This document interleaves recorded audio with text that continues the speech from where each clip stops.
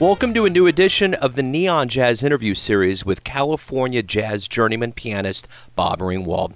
There have been rumors of a virgin birth, being abandoned by wolves and being raised by parents living in a log cabin, chopping down a cherry tree, throwing a $50 across the Potomac River, and walking 10 miles to and from school uphill both ways in the snow.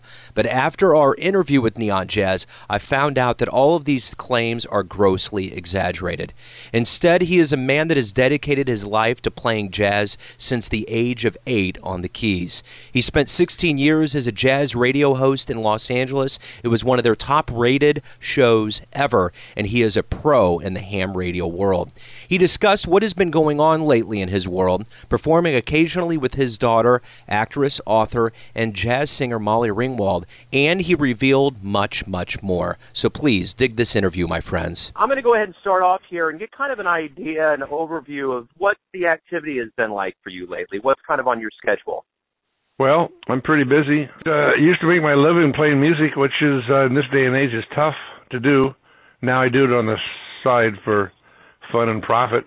The thought of playing 6 nights a week in a smoky nightclub gives me cold chills now, where I used to enjoy it. Of course, we don't have, here in California, we don't have any smoke in nightclubs anymore, but still, you know, been there, done that, had fun, so forth. Now I just play private parties and jazz festivals and conventions and so forth, and run another business on the side. I get along very well and still get to play usually the kind of music I enjoy, which is early traditional jazz. I do play a lot of what you might call hockey tonk, rinky-dink, pseudo ragtime stuff. A lot of the old tunes. I draw the line at rock, and I don't play classical. Don't want to play rock. Don't want to learn the lousy songs they put out now. So my specialty is the older tunes all the way up through the American Songbook, the standards all the way back to early ragtime, and I get along quite well. And I'm kind of a dying breed, so there's not a lot of young piano players there's a few around, but very few that know that genre of music. So I do very well. So let me ask about you. You were born and raised in Citrus Heights, California, correct? I was born in what is now Citrus Heights. It was part of Sacramento County. Back then there was no Citrus Heights, but essentially it's Citrus Heights now, and lived there until 1979, and then moved to Los Angeles for 17 years. And moved back in about somewhere around 1995. How did you get interested in music? When did you start playing piano? When did that jazz bug hit you when you were growing up? Well, I can remember hearing some music when I was very, very little, possibly around 1945, 46 maybe, I suppose. I don't know. Well, I can remember hearing music from the time I can remember anything. But I remember this particular one time I heard a big band playing on a record, and I asked my mom what those instruments were, and of course at that time I couldn't tell the difference. I just heard them as an ensemble playing, and she told me they were clarinets and trumpets and trombones and so forth. And later years, of course, I realized what it all was. But I heard that, and then somewhere along the line I discovered a 78 record my parents had of Lou Waters' Yerba Buena Jazz Band out of San Francisco. And man, that hit me like a thunderbolt, and that was it. From then on, it was that sort of music that really captured me, and that's probably why I never really studied classical, even though I should have, because classical jazz players who study classical music get the technique you learn from classical and from playing scales, and they can apply that to their jazz music, and it makes them wonderful players, where I had too good of an ear for my own good, and I didn't want to practice scales and classical. I wanted to play what I wanted to play. So I'm almost entirely self-taught. When I was about 8 years old or so, my second cousin was in the Air Force and moved out to the Sacramento area. He was a navigator aboard B-24s at the time, I think, and then they went on to bigger and bigger, newer planes. But his wife had been was a music teacher, and they rented a little piano, and they had a little apartment. And she thought that I had musical talent, so she started teaching me piano. And that's what got me started.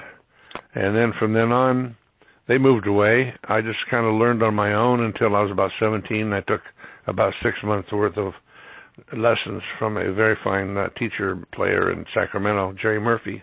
The rest is pretty much self-taught, but I was able to make my living and support a wife and 3 children on a musician's salary, and I made my living for 25 years. Unfortunately, during that time, I had to play a lot of music that I didn't like, but I was able to play the kind of music I do like also. But, you know, I played a lot of piano bar music, and I made a lot of money off of stupid songs like Tie Yellow Ribbon and, some of those things that are just awful songs, but that's what the people want to hear. So played 5 nights a week, and I'd play the song 5 times a night and make a lot of money at it, you know, the tips and so forth. So that's what kept the wolves away from the door, you know. Now I can pretty much play what I want. Yeah, that's beautiful. And so when you were young, you know, when you were doing your first gigs when you were 12 and 13, were you nervous, or have you always had kind of this natural feel for being in front of an audience? Yeah, I was very nervous when I first started. Each time I do something new, I was very nervous, but I knew in my mind that if I did it a few times that I would get unnervous and I'd get better at it. So I can remember the first time I sang in public. Geez, I was really scared. I got used to it. First time I did any radio interviews, first time I did television, first time I recorded any recording, I was, you know, scared to death. Now you just go in the studio and do what you do naturally, and there's no problem. But it's just something that you get used to. You were a founding member of the internationally acclaimed Sacramento Jazz Fest and Jubilee. What has that been like? What's been the history of that? Well, first of all, it started in about 1968 with the Sacramento Traditional Jazz Society. A gentleman trombone player from Southern California moved to Sacramento, and they had a jazz club down there, maybe a couple. There was one in San Francisco, I think, where a bunch of musicians would get together and play the kind of music they liked on a Sunday afternoon, and the people who liked the music would come and listen. So he started the Sacramento Traditional Jazz Society. Very, very shortly after that, I became a member. And about a couple of years later, we had a gentleman here in town named Bill Borcher. But he was a real go-getter type of guy. He worked for a college in town, was involved in press and publicity and so forth. He was going to put together some sort of group to go to some jazz festival somewhere. And Jill Johnson in town, she's Jill Harper now, said, why don't we have a jazz festival here in Sacramento instead of taking a bunch of people to some other jazz festival? My thought was, yeah, sure, who's going to come to Sacramento for a jazz festival? But we appointed Bill Borcher to get some ideas up about it, come back the next month and report, and he did, and he had some great ideas, rather unique ideas for the time. As far as the way he ran the festival, most festivals before that time were the kind of festival where you would go to a theater and sit down and watch bands come through, where his idea was to, as part of the festival, was not only have the main concert site, but have places where the bands would play besides the concert site and play all day and practically all night. So we had our first festival in about 1973, I think, and a bunch of us musicians locally made a deal with the Musicians Union, and we'd go out and play jobs and donate the money to the festival to have seed money to start it. We did. The first festival lost some money. The first festival lost a little bit of money, but we did it again. The next festival didn't lose quite so much, and after that, we started making money. And the festival grew and grew. We started with the first festival, maybe 12 or 15 bands from up and down the West Coast. One of the ideas that Bill Borcher had was, rather than try and get newspaper and radio and TV publicity, which is very expensive, first thing he did was involve all the other press people in town and made them part of the festival, rather than go to them hat in hand and try to get free advertising from the newspapers and radio and TV. They became the press committee for the festival, and so we had an in right there. And then we went to all the jazz clubs up and down the West Coast. By that time, there were several, and even as far away as Denver and brought the president and the president's wife in and wined and dined them for a weekend, told them about the festival we were going to put on, and took them around town, showed them all the places we had bands playing, put them in a big truck trailer situation with a keg of beer and pizza, and drive them to a nightclub and take them in, and the band would be playing, and they'd go out and climb back in the truck and go to another place and go in, and it was quite a party. We just wined and dined them, and then Sunday we told them how the festival was going to work. So they were all enthused, and we told them to have their jazz club sponsor a band. They would come to the festival. So that's the way we got it started. Was the various bands from each jazz club up and down the West Coast, and like I say, Denver would brought a band, and of course all their fans would come too. So the festival got started that way, and it grew and grew and grew, and pretty soon we had, 140 bands, I think, maybe, playing in possibly 25 locations over 4 days, from 10 o'clock in the morning to 2 o'clock at night. And then in those days, we'd get together and jam until 5 or 6 in the morning, which at our age now, there's no way I'm going to stay up till 5 in the morning playing music. But it was an incredible situation, and we became what we felt was obviously the biggest jazz festival in the United States, and maybe the biggest in the world. Since then, it's pared down a little bit, but we still have one heck of a festival, and we also have added different kinds of music as the older folks who were familiar with traditional jazz or Dixieland jazz or classic jazz, whatever you might want to call it, as they pass away and the younger folks come along and they aren't as familiar. In order to keep attendance up, we brought in what we would call different kinds of Americana music. So we even have blues, some rock now, a lot of big band, various kinds of jazz styles, including what's really big now, of course, is the Django Reinhardt violin, guitar type situation. But we have all from very small combos to big bands, and we still have possibly 70 to 80 bands here over the Memorial Day weekend. It's quite a festival. It's unlike you ever saw. The whole city goes crazy, and it's just one big giant party for 4 days and nights.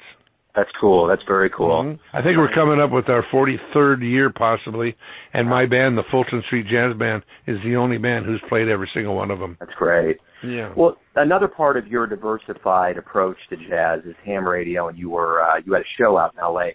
Talk to me a little bit about the show on KCSN 88.5. What was that like for 16 years? Boy, you did your research, didn't you? Yeah. I did a 3-hour jazz show called Bob Ringwald's Bourbon Street Parade out of KCSN, and actually stationed at the college at Northridge in the Los Angeles area. It was a very popular show on the station. I did 3 hours every Saturday.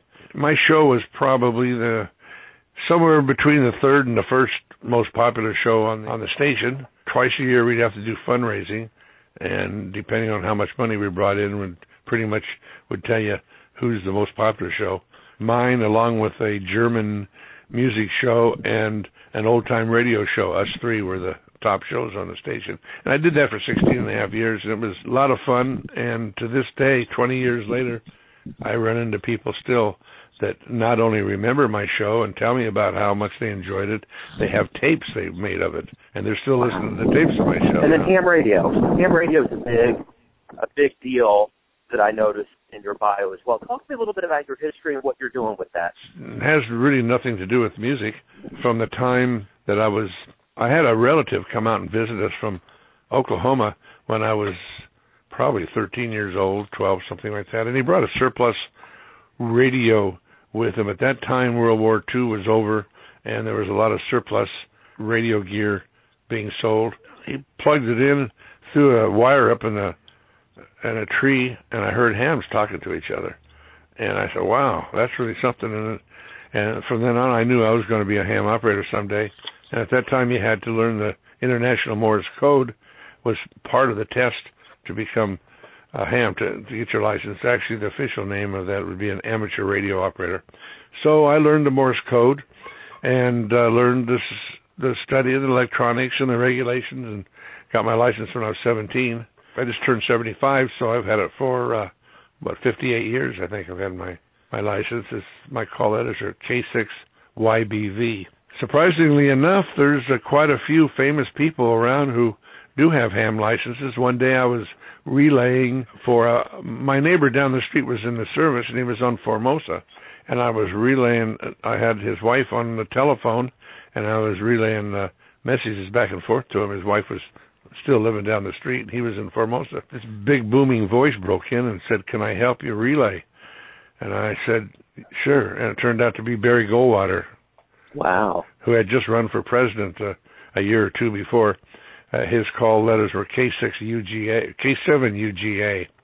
But Andy Devine was an operator. One time I heard him on the air, and someone else came on and told him that something was wrong with his radio because his audio was not very good. He didn't know it was Andy Devine. It was Andy Devine's scratchy voice that he was listening to. I heard a King Hussein from Jordan was a ham. I heard him on one time. Curtis LeMay, General Curtis LeMay. Oh, there's several actors who are ham operators. There's one who had the Larry Sanders Show. Lots of famous people and lots of not so famous people are ham operators all over the world. It's a wonderful hobby. I've met, just like music, just like the jazz thing, you we're kind of a small, tight-knit community, and you meet people from all over the world. Because of music, I've gone to Hungary and played music, met people. I moderate the Dixieland Jazz mailing list on the internet, and we've got 600 members from all over the world, and I've met them from England and from Australia and from New Zealand and from all over. I've actually met them in person at various times. They've been over here, or I've been over there, or met them somewhere. Same thing with ham radio. I've met people from all over the world. There was one gentleman who we used to talk as teenagers. We lost contact, and because of the internet, he found me about 50 years later, and we resumed our friendship. Been in the service, been a firefighter, been an under drug enforcement officer. Retired now, unfortunately just passed away, but we renewed our friendship because of ham radio. So I've met, just like the music and the ham radio both, I've met wonderful people from all over the world. You know, the one thing I noticed when I was really kind of looking into your music is it was hard for me to find any digital downloads. I did actually find a vinyl copy of Digging Gold, which was delightful to hear in vinyl, but why is it not, why can't I get your music on either Amazon or iTunes? You can go to CD Baby and get it. For the folks listening, they go to cdbaby.com, cdbaby.com. I have 3 of my CDs up there, the ones that are still in print. Speaking of CDs and projects, do you get to perform with your daughter, Molly? I know she's a jazz singer. She has a new CD out she put out a couple years ago. My daughter, Molly Ringwald, is an actress, singer, and author. We don't get much chance to perform very often anymore. She's got her own band now. She did perform with me starting when she was 3 years old and sang jazz.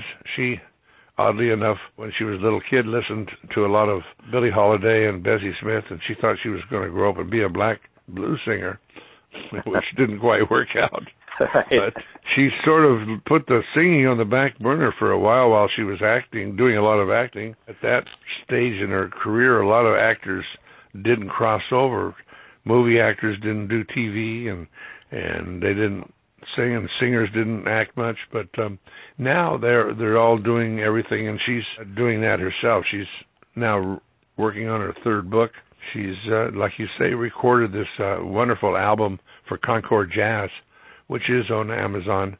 If she happens to be around where I'm playing, she comes in and we'll sing a couple tunes with the band. Or she actually wants to do an album with me, though. I hope we can do that soon. Cool. But she's been very, very busy. But she has her own band and has been doing concerts all over the world. If I happen to be at one of her concerts, as a surprise to the audience, she brings me up for the last tune after her encore. She'll bring me up and we do a song, just her and I together. The crowd really does like it.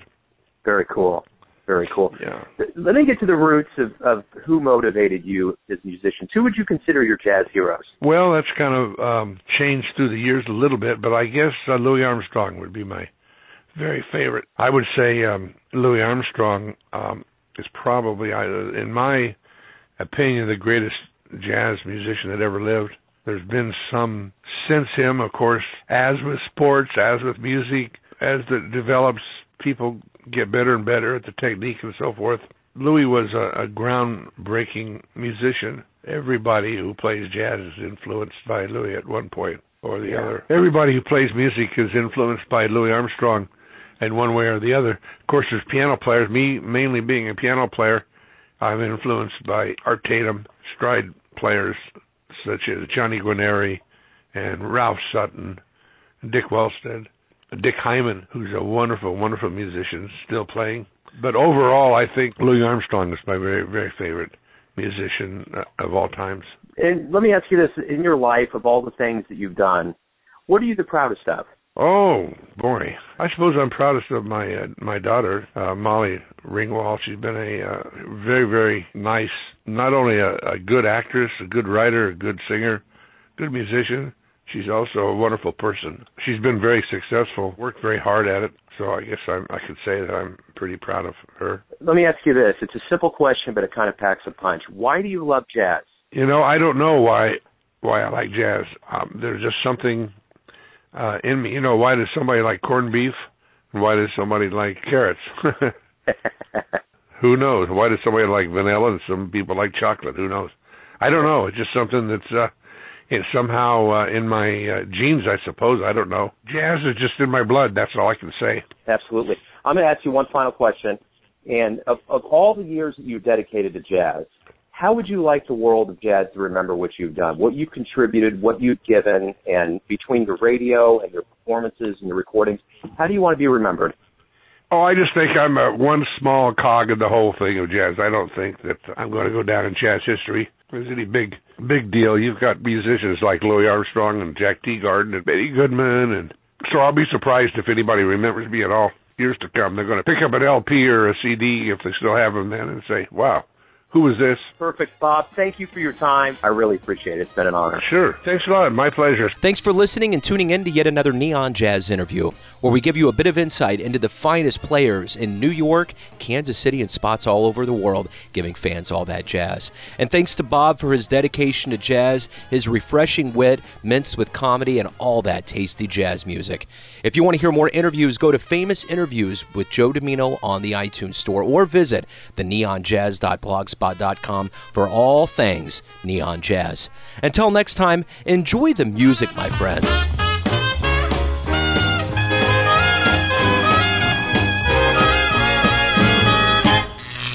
Neon Jazz.